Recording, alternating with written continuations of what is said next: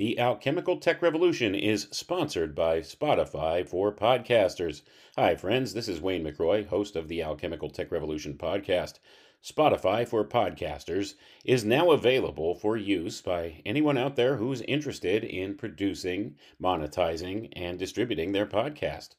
You can have access to some of the best tools in the industry using Spotify for podcasters. Go to podcasters.spotify.com for more details.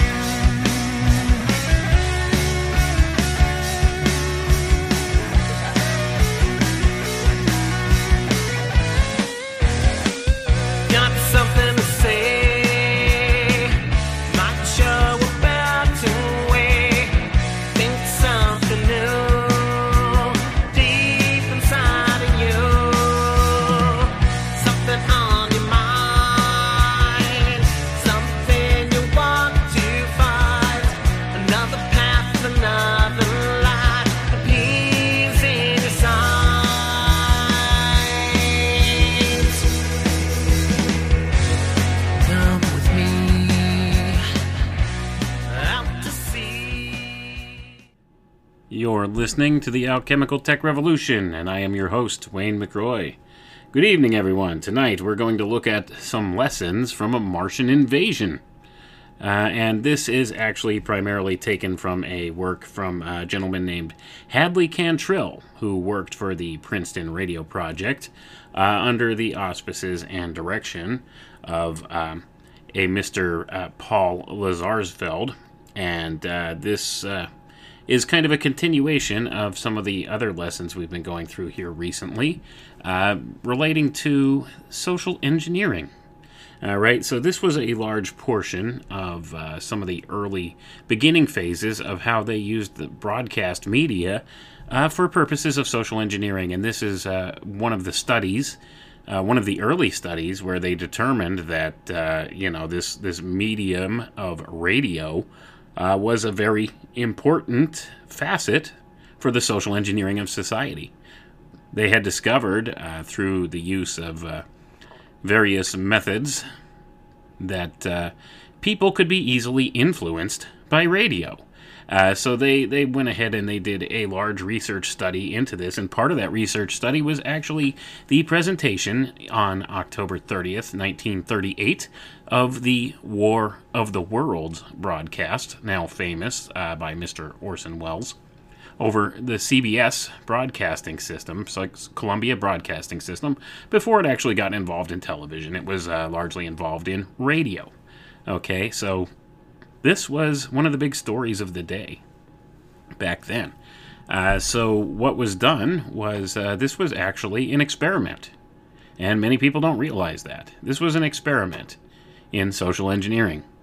And this gentleman, Hadley Cantrill, in 1940, published a book based just on this one experiment, this one radio experiment.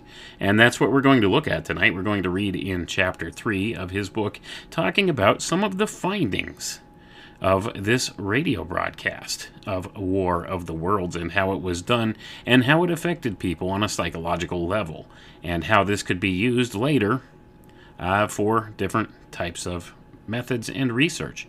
So we're going to get right into it here. No other broadcast has produced a panic comparable to the one which found several million American families all over the country gathered around their radios listening to reports of an invasion from Mars.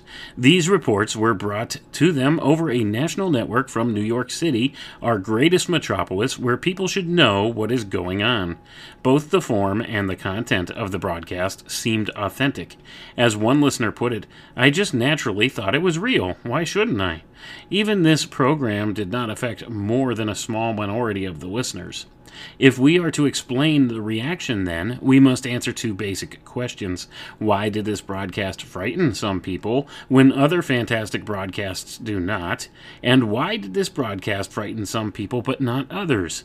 An answer to the first question must be sought in the characteristics of this particular program, which aroused false standards of judgment in so many listeners.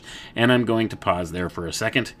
So this is saying that false standards of judgment in so many listeners.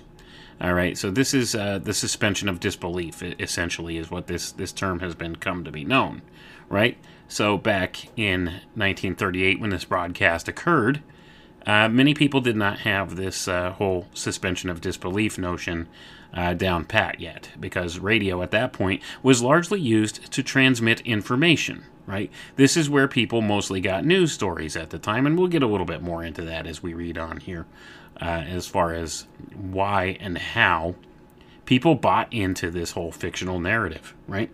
Let's read on. Realism of the program.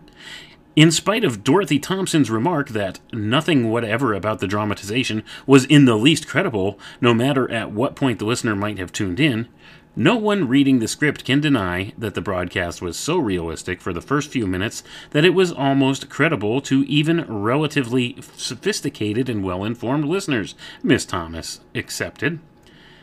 The sheer dramatic excellence of the broadcast must not be overlooked. This unusual realism of the performance may be attributed to the fact that the early parts of the broadcast fell within the existing standards of judgment of the listeners. And I'm going to pause there. Pay attention to those words, existing standards of judgment. Now, this is a very important idea. This falls into what you would call normalcy bias. Okay, so people had this normalcy bias. This is what they would expect when they would turn on the radio on any given night of the week, or I think this took place on a Sunday night, if I remember correctly. On a Sunday night, they turned on the radio and they expected certain things on there to happen. And most of the broadcast, the beginning phases of it, lined up with these things that they expected to happen. So this is what they call here existing standards of judgment, right? So that being the case, you could see how they have this normalcy bias. They'll turn this on. This is what they expect to hear. It's all in their routine, right? This is what they expect. Like if you turn on the television on a particular night of the week and you know there's a certain show that's supposed to be on, imagine that show was on like normal, right? And everything seemed fine, and then there was, a break in the middle of the program where they made some announcement, and it looked and sounded official. It's the same kind of thing that went on here. But let's read on here. By a standard of judgment, we mean an organized mental context which provides an individual with a basis for interpretation. If a stimulus fits into the area of interpretation covered by a standard of judgment and does not contradict it, then it is likely to be believed. And I'm going to pause there, and this is still a standard used today.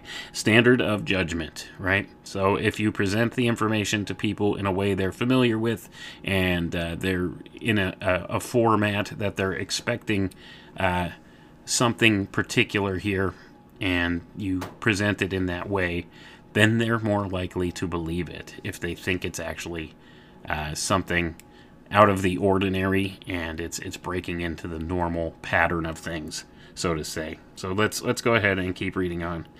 Just what some of the more accepted and common standards were that provided interpretations for the immediate acceptance of the broadcast as news are given below.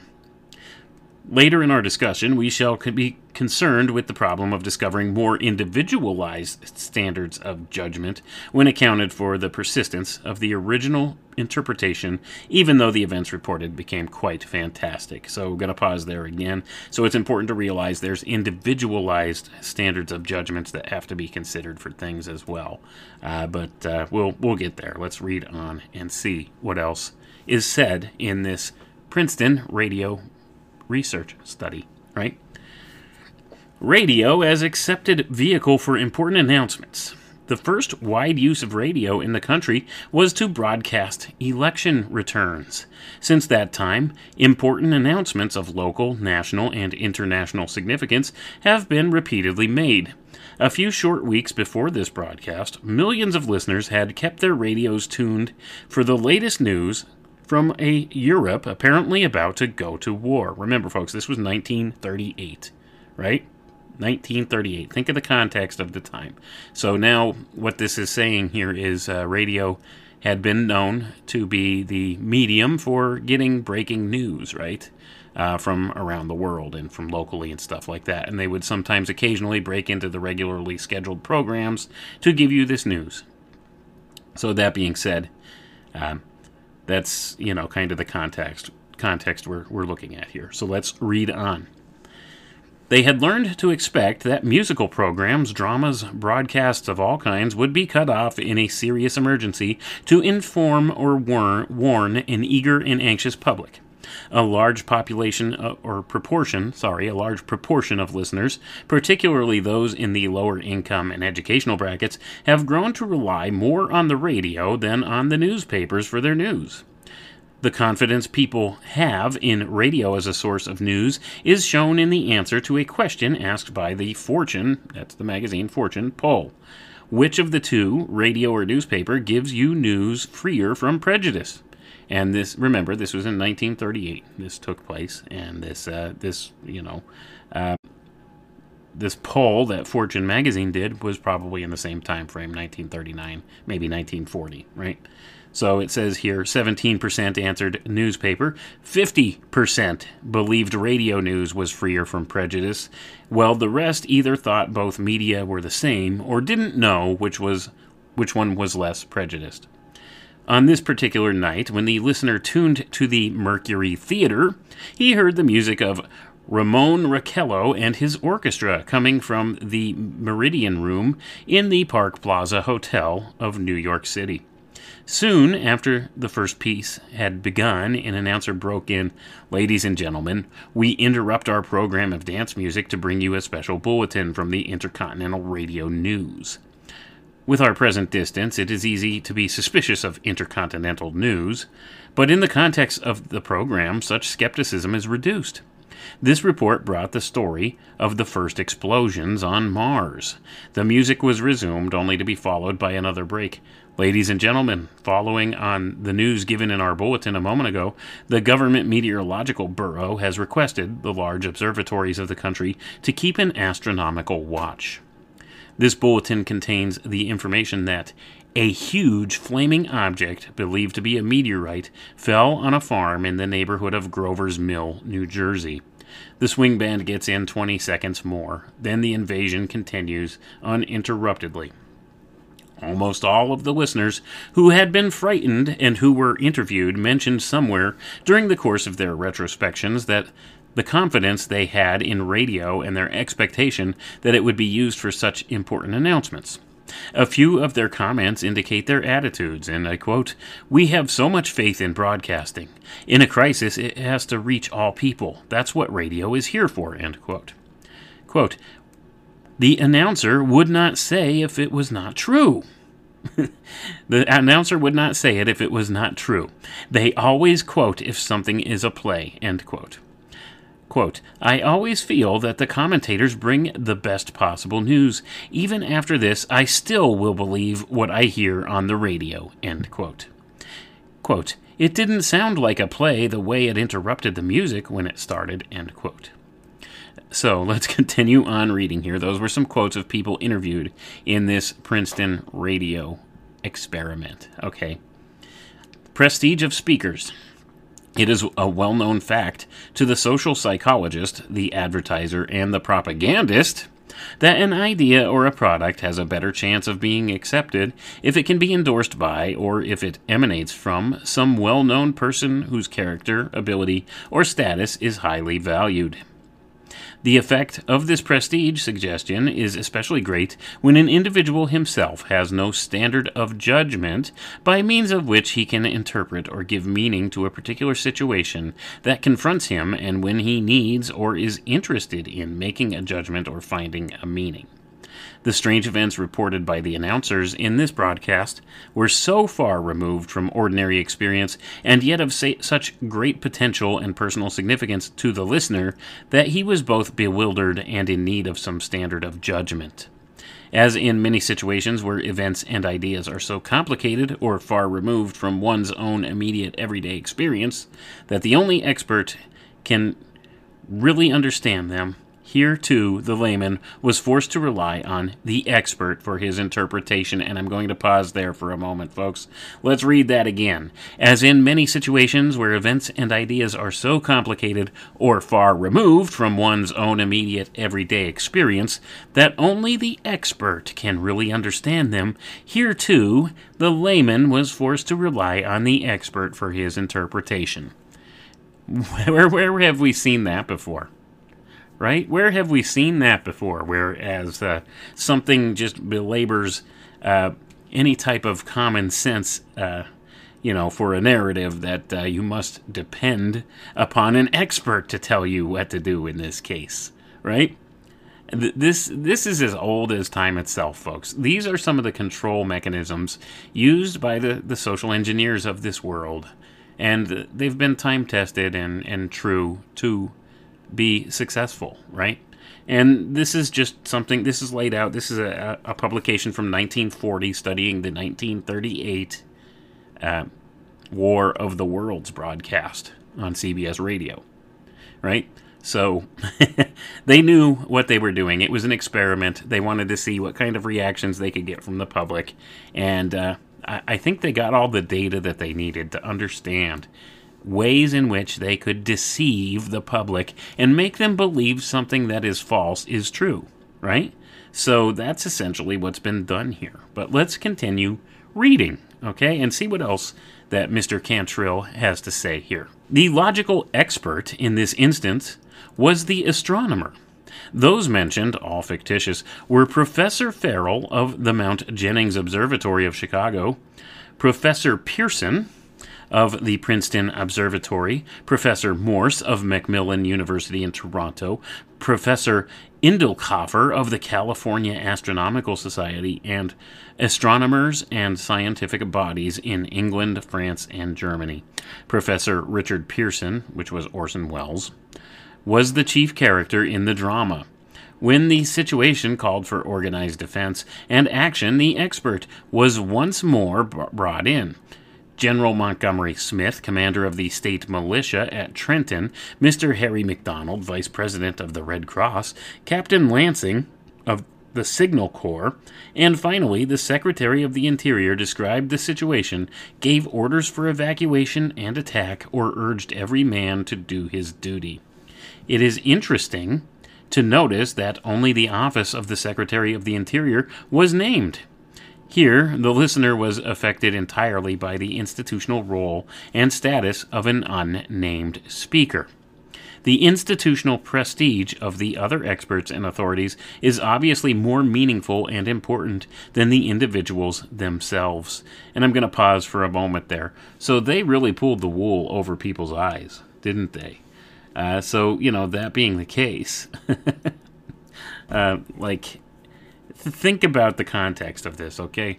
This news report comes across the radio. People accept it as a true thing. They start naming off all these experts, and they're giving names, even though they're fictitious names, of these supposed experts in various places that, reinforces the whole idea that this must be true. And people who obviously are right in that time and place, they're kind of in this fight or flight type response, which is exactly where they want you, folks. They want you to be reactive, right? They want you to react. They don't want you to think critically. So that's exactly what this did. This reinforced the idea of this reactive state, this fight or flight response in people, this fear response, right? People actually took this seriously and responded to it in a serious way. So that being the case, I mean, they did so without actually taking any time to really research any of this stuff or dig deeper into what had been done here. So, we could see how malleable the public mind can be in a situation that they perceive as an emergency, right? They won't necessarily take the time to really dig deeper and try to find the truth of what's being presented to them. They react instinctively, right? It's a reactive state. So they put you in that reactive state, and you're less likely to try to really dig into the details of things if you think you are in imminent danger, which is exactly what they did with this radio broadcast. But let's continue on and see what else Mr. Hadley Cantrill has to say here in this work. This dramatic technique had its effect. Quote, I believed the broadcast as soon as I heard the professor from Princeton and the officials in Washington, end quote. Quote, I knew it was an awfully dangerous situation when all those military men were there and the Secretary of State spoke, end quote. Quote, if so many of those astronomers saw the explosions, they must have been real. They ought to know, end quote. I'm going to pause there. Let's read that one again, because I find this one amusing, because this is still the same argument people use. Well, everybody'd have to be in on it. Listen to this. If so many of those astronomers saw the explosions, they must have been real. They ought to know. That's what one of the listeners said, right? So here we go. Here's the same kind of argument.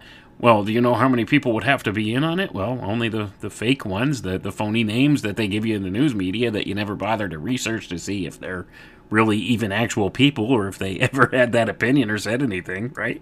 And that's essentially what's been done here. So you could see this is a blueprint, right? A social engineering blueprint for how to use broadcast media to steer and control the minds of people to get what they want from them, okay? And this was one of the early pioneering studies in this to see just how much people would buy into this stuff.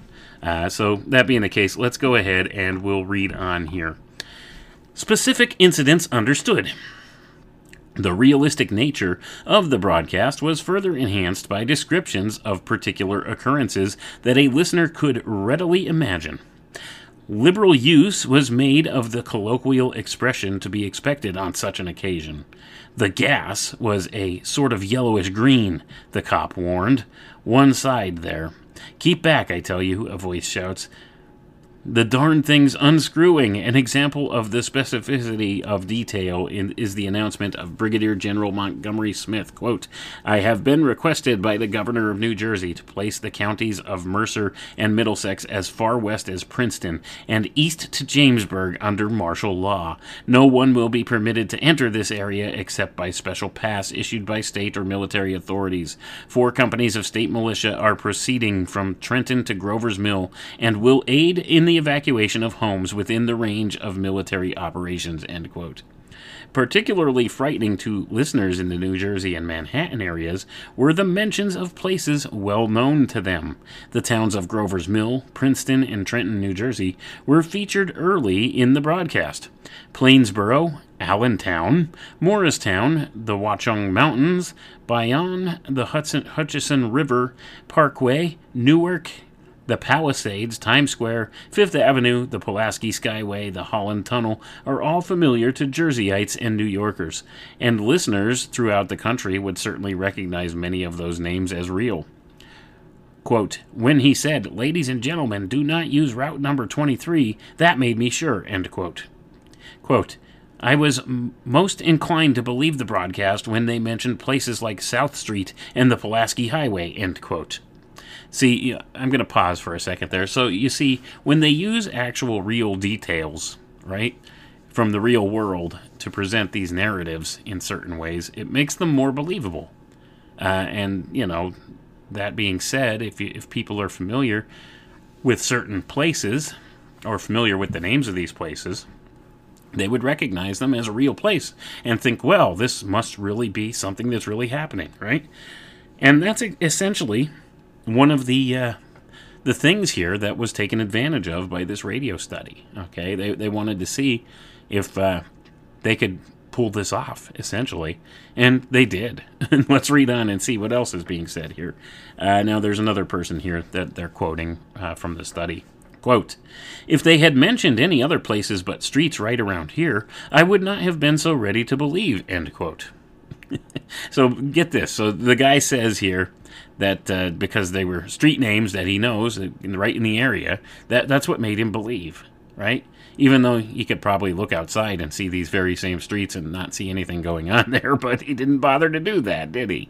That just shows just how malleable the human mind is to these type of suggestions, right? As long as you're hitting them with this whole suspension of disbelief kind of a motif here, or what did they call it here? A standard of judgment, right? That's what the researcher in this paper calls it. Standards of judgment. As long as it falls within their normal or expected standards of judgment, they're more apt to believe it. And that's exactly what this does. This takes advantage of that type of a principle. So let's read on here. Everybody baffled. The events reported proceeded from the relatively credible to the highly incredible. The first announcements were more or less believable, although unusual to be sure. First, there is an atmospheric disturbance, then explosions of incandescent gas. A scientist then reports that his seismograph has registered a shock of earthquake intensity. This is followed by the discovery of a meteorite that has splintered nearby trees in its fall. So far, so good. But as the less credible bits of the story begin to enter, the clever dramatist also indicates that he, too, has difficulty in believing what he sees. When we learn that the object is no meteorite, but a metal casing, we are also told that the whole picture is, quote, a strange scene like something out of a modern Arabian Nights, end quote. Fantastic that the more daring souls are venturing near. Before we are informed that the end of the casing is beginning to unscrew, we experience the announcer's own astonishment. He says here, quote, ladies and gentlemen, this is terrific. When the top is off, he says, this is the most terrifying thing I have ever witnessed. This is the most extraordinary experience. I can't find words, end quote. A few minutes later, Professor Pearson says, quote, I can give you no authoritative information sure their origin or their purpose here on Earth. It's all too evident that these creatures have scientific knowledge far in advance of our own. It is my guess, end quote. After the battle at Grover's Mill between the Thing and the soldiers in the Jersey farmlands tonight are the vanguard of an invading army from the planet Mars, end quote. So I'm going to pause there for a minute so you could see back in the time, over the broadcast medium of radio, this would have a very profound effect on people. Think about this. Many people thought this, was something that was really happening simply because of the way the material was presented, right? So the material was presented to kind of infiltrate their accepted standard of judgment of the time. So they tuned in expecting to hear just music from the hotel up there in New York, right? From Raymond Raquello and his orchestra, or whatever it was claimed to be at the time. That's what they tuned in to hear. That's what they thought was going to be on, and they were already primed at this point for listening to breaking news stories on the radio because of events happening in Europe at that time, and the fact that war may have broken out at any moment over in Europe. So they were listening intently to hear any kind of breaking news for that thing, and they knew that there might be periodic interruptions in the regularly scheduled programming for news events like this. And that's when they presented this War of the Worlds scenario. Never told anybody it's a story, right? This is fiction, a work of fiction. It's a dramatization. They never announced that for people. So most of the people that tuned into this, they weren't expecting this. They didn't know that's what it was. And they accepted this as real news because they presented it like they would real news stories that people were familiar with at the time. So this falls into that whole idea of what their judgment of the time would be, their normalcy bias, so to say. That's what we call it nowadays. So anyway, let's read on, though, and see what else that Mr. Cantrill reveals in this report. The bewilderment of the listener is shared by the eyewitness. When the scientist is himself puzzled, the layman recognizes the extraordinary intelligence of the strange creatures. No explanation of the event can be provided. The resignation and hopelessness of the Secretary of the Interior, counseling us to place our faith in God, provides no effective guide for action. No standards of judgment can be applied to judge the rapid fire of events. Panic is inescapable. I'm going to pause there for a minute. So, by using people's standards of judgment against them in this case, and then presenting them with this fantastical idea that we were being invaded by Martians, right? And they're giant machines, and they were spreading gas and using all kinds of weapons against people and laying waste to cities. This was out of, the commonsensical view of the world at that time, right? People did not accept that kind of thing as being possible. But here it was being presented to them as if it was a true factual thing. So it kind of hit on their suspension of disbelief. And they didn't know how to react. And so it says here, panic is inescapable. And that's exactly what they were trying to accomplish by using this radio broadcast in that way, seeing how much panic they could stir up. And once again, panic being the word of the day, pan, based upon the archetype of Pan. I won't get into that tonight, but that's a whole different story altogether. But it's hitting upon a key archetypal type of an energy inherent in the world and in mankind, and setting up people for things to come. But let's read on here. The total experience. Careful observation of everyday life behavior or careful introspection of one's own reactions in the course of an ordinary day indicate that in social life the normal individual experiences patterns or configurations of social stimuli. It is the atmosphere or the effect of a social situation that we notice long before we are able, if we happen to try, to analyze precisely what it is in the situation that creates the particular characteristic impressing us. The football fan, wedged in between enthusiastic alumni, listening to the bands and the shouting, watching the teams, has the experience of being at the football game, an experience which is, to be sure, composed of the various stimuli impinging upon him, but an experience which results from the perception of all these stimuli as patterned, as coming together, as being inextricably interwoven in the production of a stimmung he may have traveled miles to experience. And I'm going to pause there. And this is what it's all about. It's the entire experience, okay? It's the entire system of experience. And this is what the science of cybernetics is set up to understand.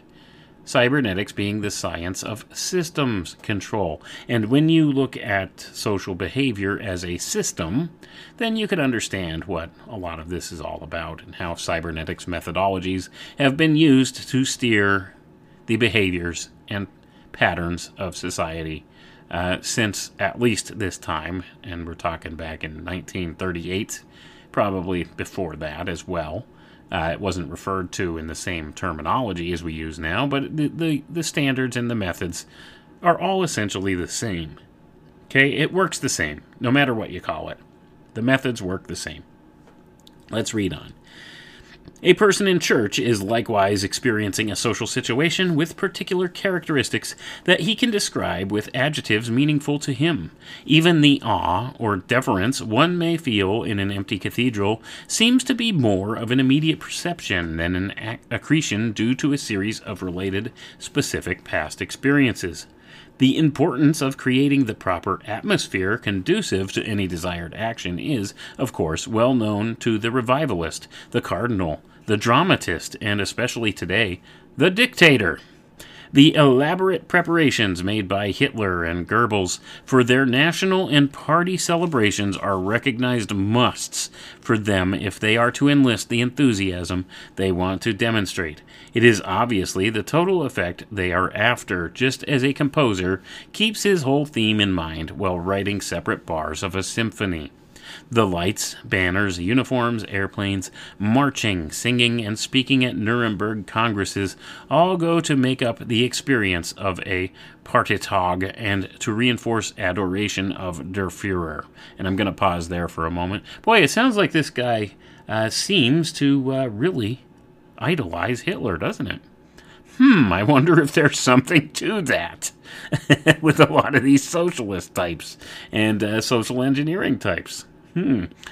So you see kind of the mind state of the people behind this study, don't you? But remember, this was before the war had started. Well, actually, this book was published during the war.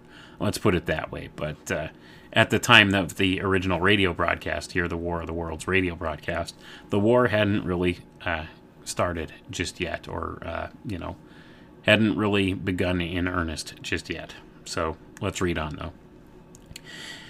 In our discussion, we have broken the program down into what we regarded as important characteristics engendering belief. This type of analysis could easily be extended further by showing how individuals have been conditioned to more specific items in the drama. But the extension of this method puts a false emphasis on the problem by assuming at once that a social stimulus is essentially a series of discrete elements to which people have somehow learned to react. The enormously important possibility, which our approach so far has overlooked, is that social stimulus situations have their own characteristic and unique qualities. These qualities inhere in the total pattern or configuration of the stimulus, just as the characteristics of triangularity or circularity inhere in certain figures. And I'm going to pause there, folks, and notice he uses the terms triangularity and circularity, and these are both essential terminologies to cybernetics methodologies, okay? The cybernetics approach to things, because you see circularity is one of the main components of what you could call feedback, or a feedback loop. Which is an important facet to cybernetically engineering a system of some sort into a certain configuration. All right, and don't get the term cybernetics confused, because we've been taught to conflate that idea with robotics and computer systems and artificial intelligence and things like that, which are certainly a part of it. But cybernetics, in and of itself, is merely defined as this: cybernetics is the study of whole systems control. So it's the study of the control of whole systems. So it looks to take an entire system and learn the most effective ways to control the system through various means. Looking at the big picture. That's what cybernetics is. It's looking at the big picture. How do we control and steer the big picture? Not so much focused on a microcosm of the whole, but focused on the whole itself. Right? So that's why some of these ideas are inherent in a lot of these things. And this actually predates what would come to be known as the term for cybernetics, because it's right around this time frame that cybernetics as a science was pretty much introduced and brought into the world, roughly in this time period, the mid to late 1940s, okay, and onward. So this was the early phases. Many of these research projects here were some of the things that brought the cybernetics group into fruition, and the cybernetics methodologies into fruition. So let's read on here. I don't want to get too hung up on those different points because we got a bit more to go. This broadcast of Martian invasion certainly had an atmosphere or structure all its own, and the methodological device we have necessarily employed of describing one thing at a time should never obscure the fact that we are dealing with a situation experienced as a unit. And I'm going to pause there, folks. Essentially, he just said what cybernetics is all about, right? So let's read on. For some persons, certain specific elements may have been more important in the total experience than others. The case studies show enormous variety, but no experience reported seems meaningful if entirely isolated from the whole context. The elementarism springs inevitably from the method of the investigation, not from the experience of the subject. If anyone doubts this, let him reread the reactions reported at the beginning of the second chapter, which, by the way, in the second chapter of this book, it gives a lot more individual statements of people who heard the broadcast and how they reacted to it and stuff like that. So that's what it's talking about. So it's saying here that it's the method of investigation, not the experience of the subject, that really matters here within the context.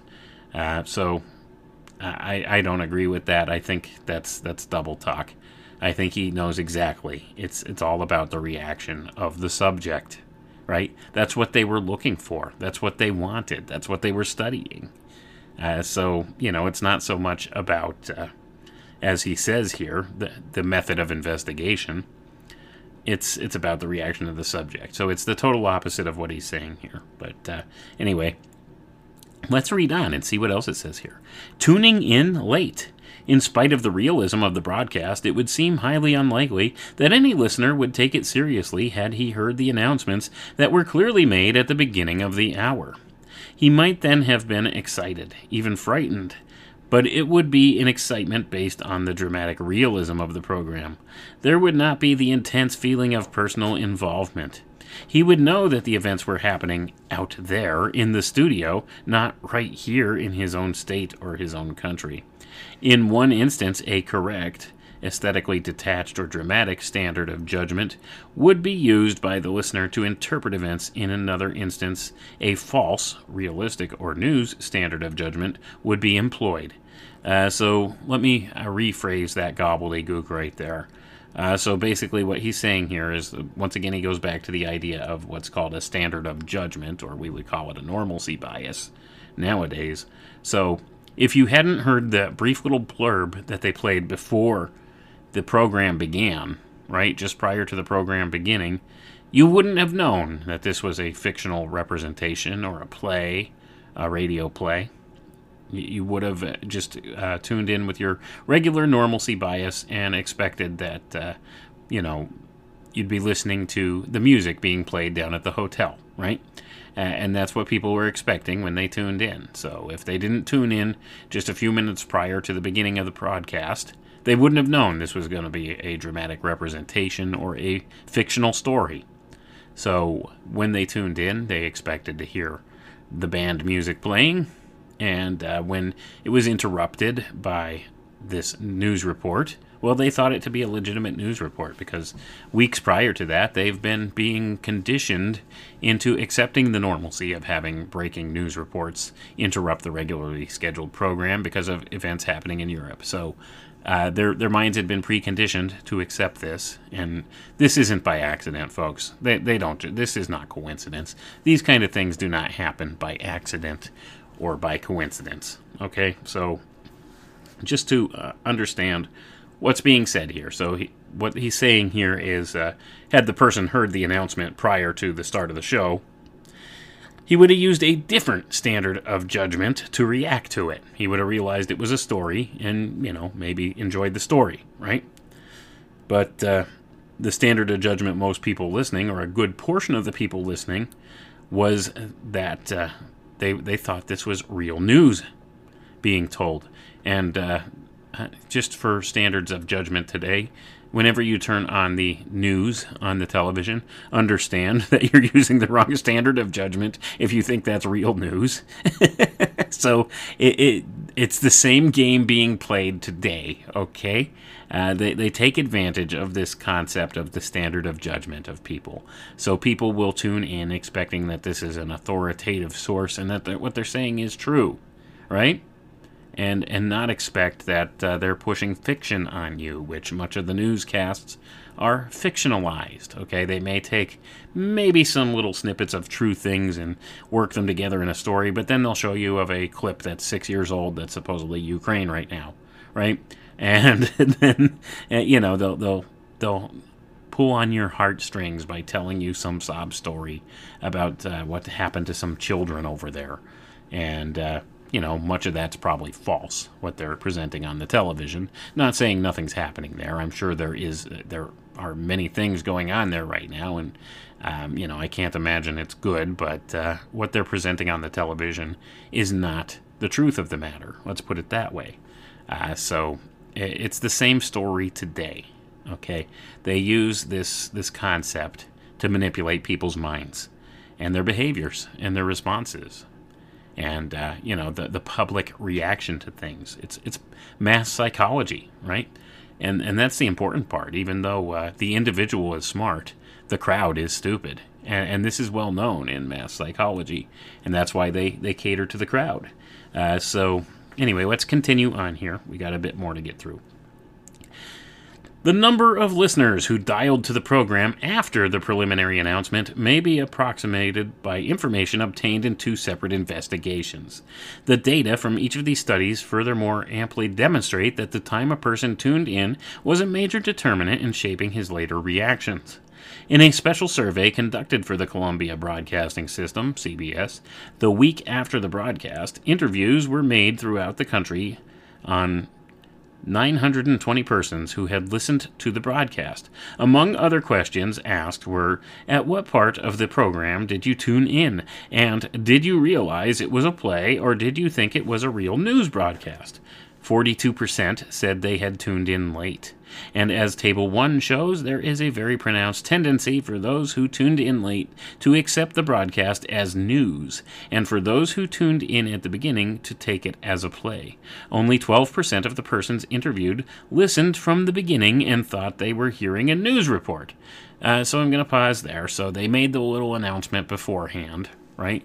Before the show started, that it was a fictional representation, but a lot of the people didn't catch that. For whatever reason, they tuned in late or didn't catch it or anything else of that matter.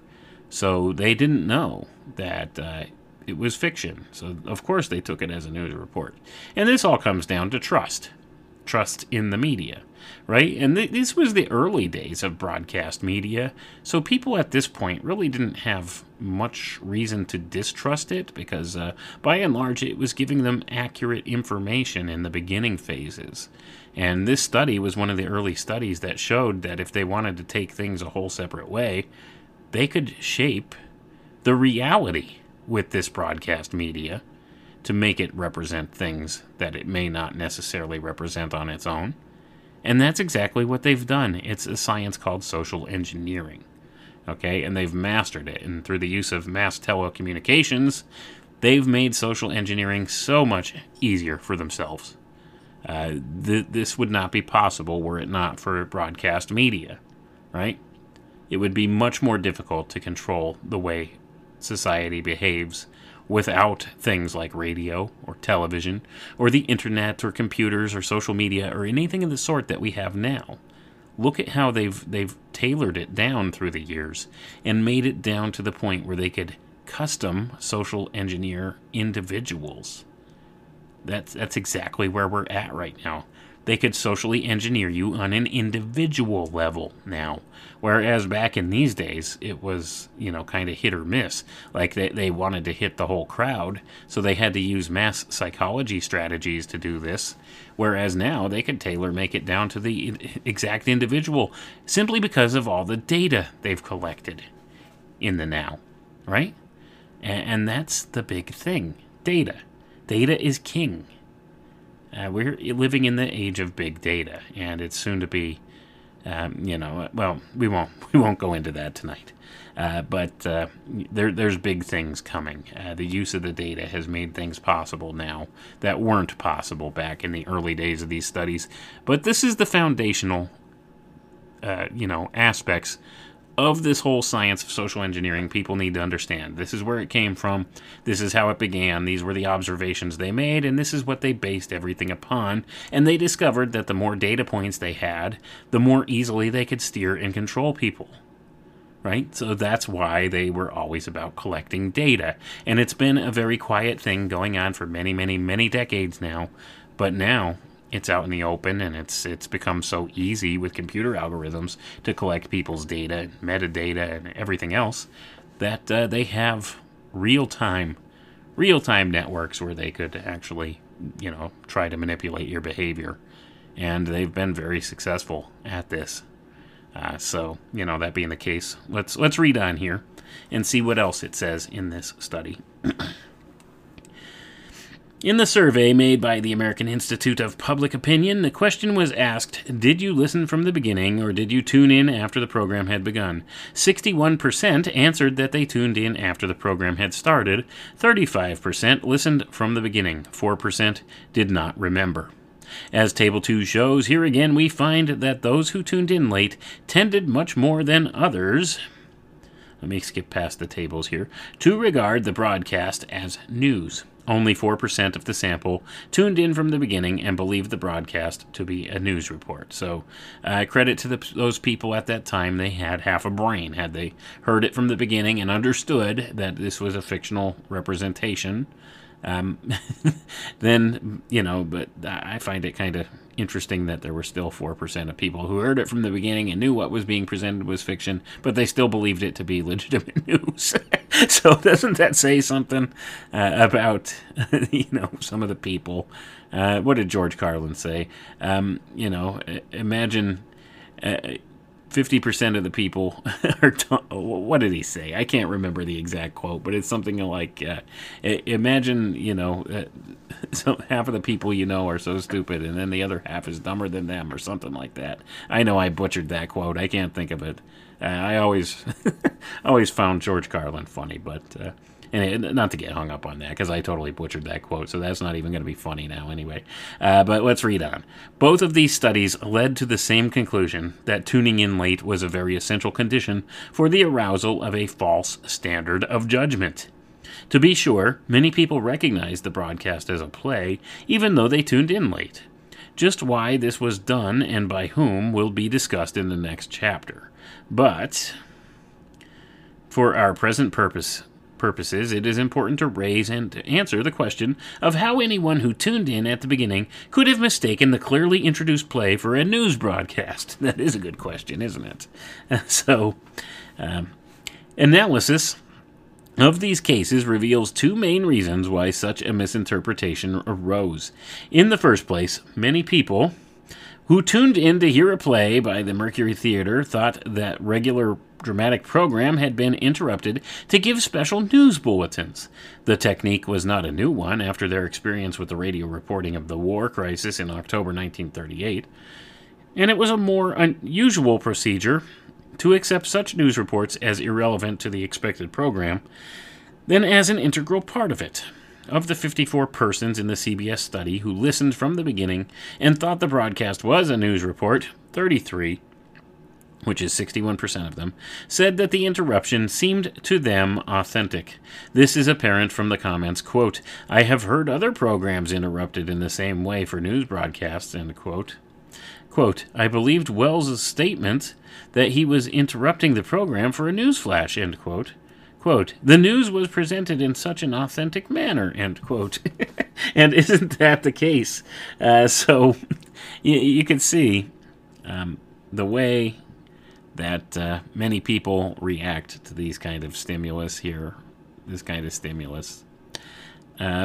So we could see that even though they tuned in from the beginning and they knew they were being presented with a fictional story, when they had interrupted the music and the various portions of the broadcast to bring these news reports, these couple people, 33 out of, how many of it did they say? 33 out of 54 believed it to be real news anyway, because of how it was presented. So, what do you say about that? What else could you say? Gullible much? Anyway, let's read on. The other major reason for the misunderstanding is the widespread habit of not paying attention to the first announcements of a program. And I'm going to pause there. This is actually an important point, okay?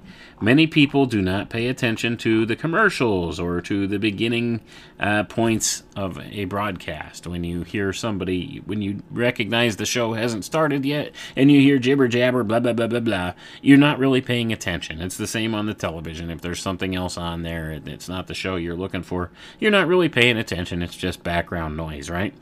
So this is an important idea. And they understand this, and they know this, and that's why they put the announcement in a very short blurb in the beginning of the program. It was all part of the experiment, folks. Let's read on, though. Some people do not listen attentively to their radios until they are aware that something of particular interest is being broadcast. Since the beginning of the hour is concerned with station identifications, and often with advertising, it is probably disregarded. About 10% of the 54 people who misinterpreted the broadcast, although they heard it from the beginning, said they had paid no attention to the announcements. These people obviously just happened to be tuned to the Columbia station and were not like the others who aired, anticipating participating in the Mercury Theater. My radio had been tuned to the station several hours. I heard loud talking and excitement and became interested. My radio was tuned to the station, but I wasn't paying attention to it. We had company at home, and we were playing cards while the radio was turned on. I heard a news commentator interrupt the program, but at first did not pay much attention to him. I started to listen only when the farmer began giving a description of the landing of the tube. So, you see all these people here. I'm going to pause here. You see these people here, they had their radio on. It was background noise, right? It's this kind of the same as a lot of people with their television set today.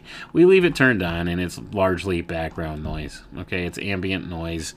You're not really paying attention to it, but you know it's there. And maybe once in a while something loud will come on and, might catch your attention for a minute. And that's kind of what happened with some of these people. That's one of the important facets of this whole study, right? They understood that this was likely to be the reaction here. Let's read on. Anyone who studies the characteristics of radio knows that one of its chief shortcomings is its inflexibility as far as time is concerned. The listener must be at his dial at the right moment if he is to hear the program. In this respect, print obviously enjoys an enormous advantage. Newspapers, magazines, and books can be read when it is convenient to read them, whereas a radio program exists for a few brief minutes and then disappears forever. Remember, folks, this was written in 1940, okay? So, yeah. Anyway, it was kind of a novelty at the time, but it really caught on as a communication methodology for people, and a lot of people really liked radio.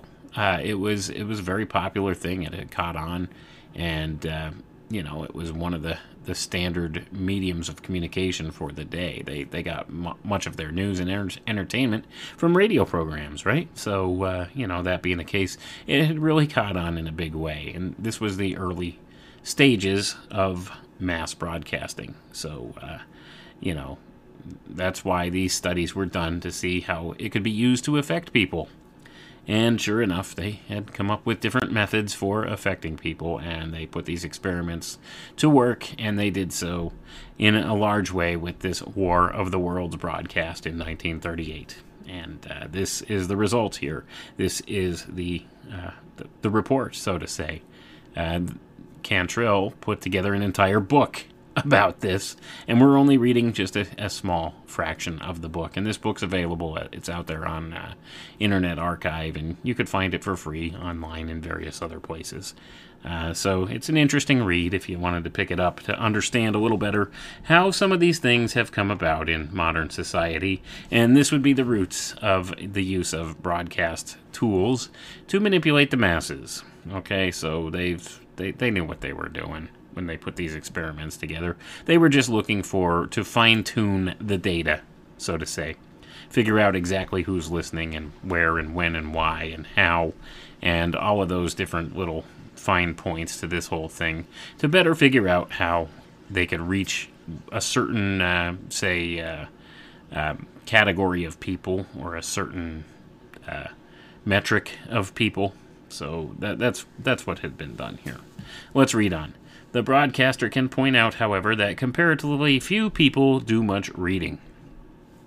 This disadvantage of radio has many practical consequences for the advertiser, the politician, or the educator. The advertiser does not want to send his expensive commercial announcement into an air thinned of potential customers. The clever politician does not want to waste his best oratory before he has attracted the greatest possible audience. The late Huey P. Long, well aware of the radio habits of his constituents, began one of his radio talks as follows. "Friends, this is Huey P. Long speaking. I have some important revelations to make, but before I can make them, I want you to go to the phone and call up 5 of your friends and tell them to listen in.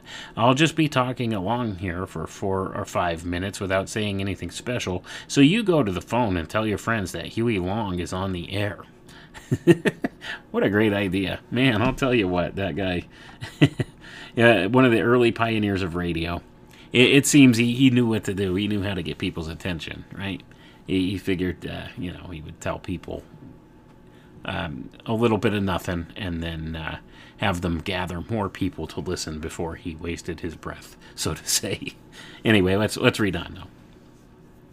The great bulk of the latecomers consists of people who either turn their dials casually at the beginning of the hour, trying to find something that pleases them, or of people who intended to listen to a specific program when it began but misjudged the time. The CBS survey showed that 2/3 of those who had tuned in late did not know what program they wanted to hear as they turned their dials, while 12% of the latecomers had actually intended to listen to the Orson Welles broadcast at the beginning. Tuning in late, then, is a normal aspect of the listening situation, but now we discover that tuning in late may lead to mass hysteria.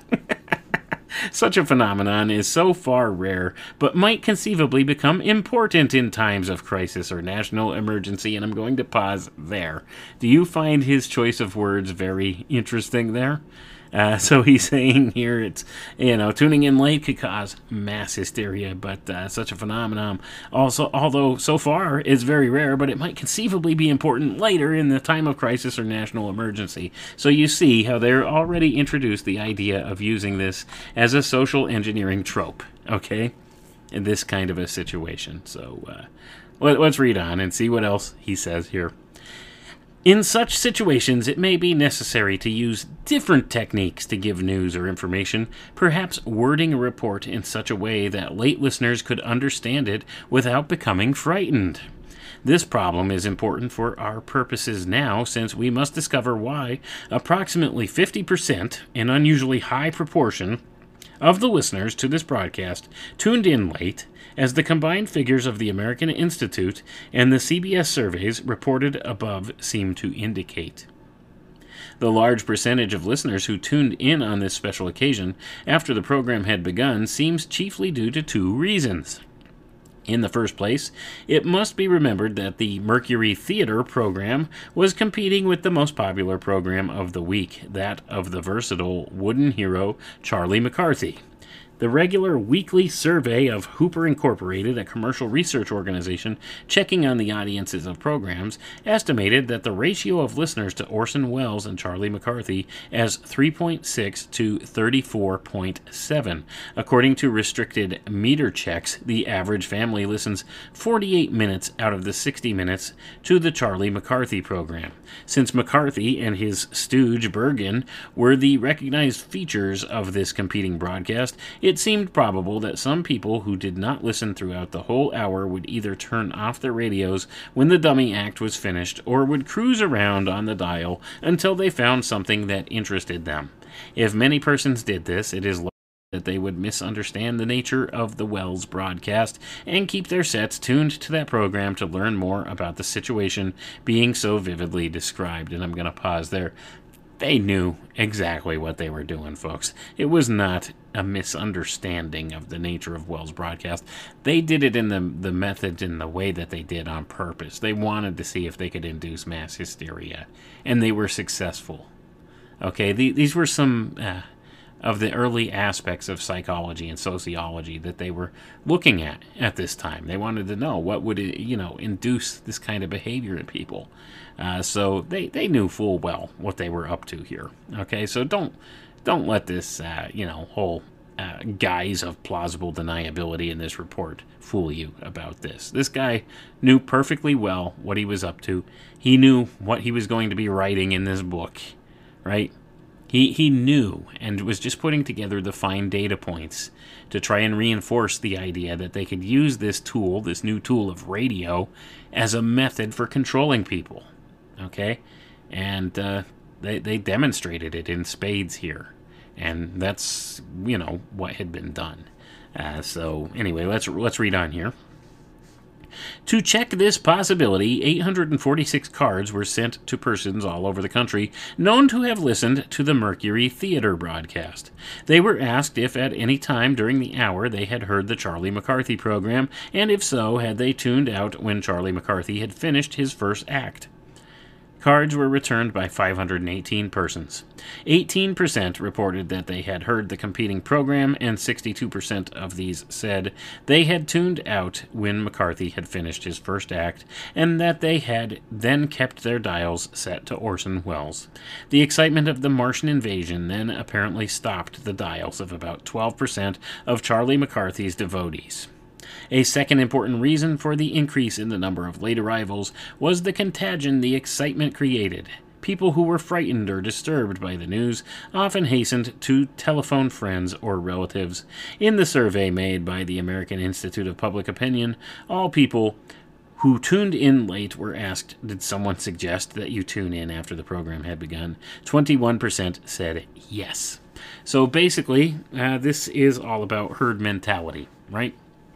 That's what this was about, okay? They wanted people to go out and tell everybody else, hey, you know what? Have you heard what's going on? Maybe you should tune in and hear what's going on. And this we see echoed decades later. I remember exactly where I was on 9/11 and what I was doing. And this was kind of the thing, wasn't it? It was the same thing. If any of you are old enough listening, I'm sure, the vast majority of you listening are probably right around my age, or maybe a little younger, maybe a little older, I'm not sure, but you probably remember very vividly that day on 9/11, what was going on.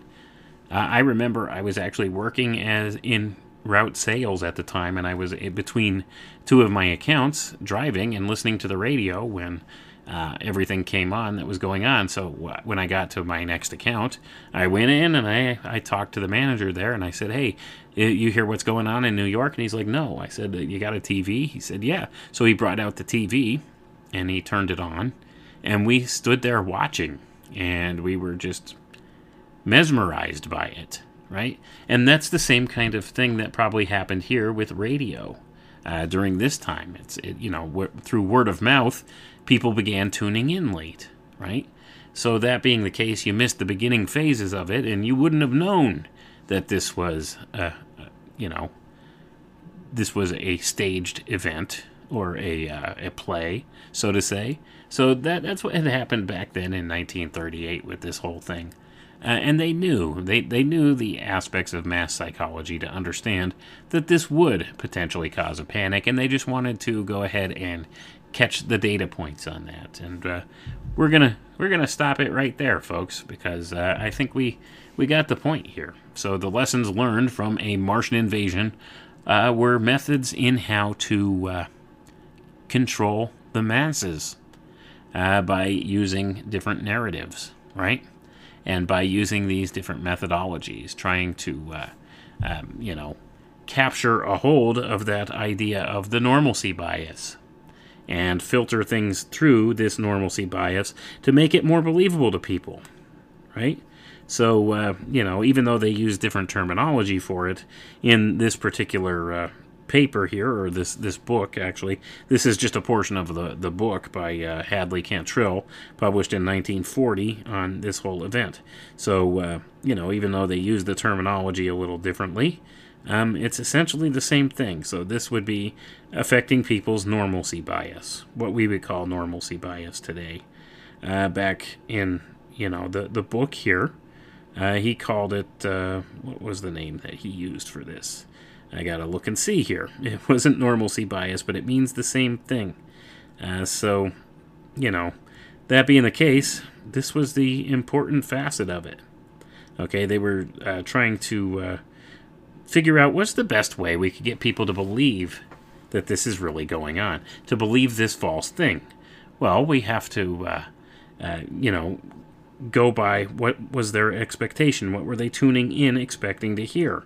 We have to keep that as normal and believable as possible, and then maybe break in to maybe make them think in terms of, well, this is an emergency situation now and interrupts their normal routine, and that they need to take it more seriously. So, with that being said, that's pretty much what they had done with this whole concept here. So, there's all these different social engineering tropes that they use, and this was a good illustration of it in many regards. So even though the information presented would seem unbelievable, right? Absolutely unbelievable. They were talking about an invasion force from Mars, okay? That was the story they went with here, and people believed it, right? They made people believe it by invoking several different techniques here. One of the techniques is by actually using names and using the names of places people were familiar with in the fictional narrative, right? So to make people buy into the experience more, and that's what it's all about. They created this experience in people's minds, okay? And they took advantage of the faith that the people of that time had in the radio broadcasting because they had seen it as an important arbiter of information, right? And they trusted it because up until that point, it hadn't been manipulated in this way to make people believe something that was false, right? They were usually straightforward with people. So that being the case, they utilized some of these different methods and were able to steer people's judgment in a certain way. Steering their judgment, or what they called their standard of judgment, and that's what we would call normalcy bias now, using their standard of judgment as a weapon against themselves.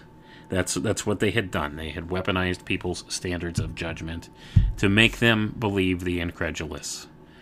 Because they used their expectations against them. So people's expectations tuning into this was, okay, well, I'm tuning into this entertainment broadcast, and it's probably going to just be this music. And that's it. They tuned in thinking they were going to listen to the orchestra, and this was interrupted a couple times by what they thought was breaking news stories, which was a common practice at the time that they had gotten used to, and they had been conditioned for up to that point. And, of course, well, they thought it was legit because they had no reason to disbelieve it at that point because they hadn't been lied to on a massive scale at that point by this particular medium like we have been lied to today on so many levels by all these different broadcast mediums. So that being the case, we could look back now with a different set of eyes on this whole thing and understand what it was, right? And we have these reports and stuff like this put out by these social engineers under the guise of trying to, steer society into a good place or make humanity better or whatever it is, whatever excuses they use to do the things that they do, right? And they think they're doing good and promoting good things to fix the ills of society or whatever it is they see that they, or think that it is that they do.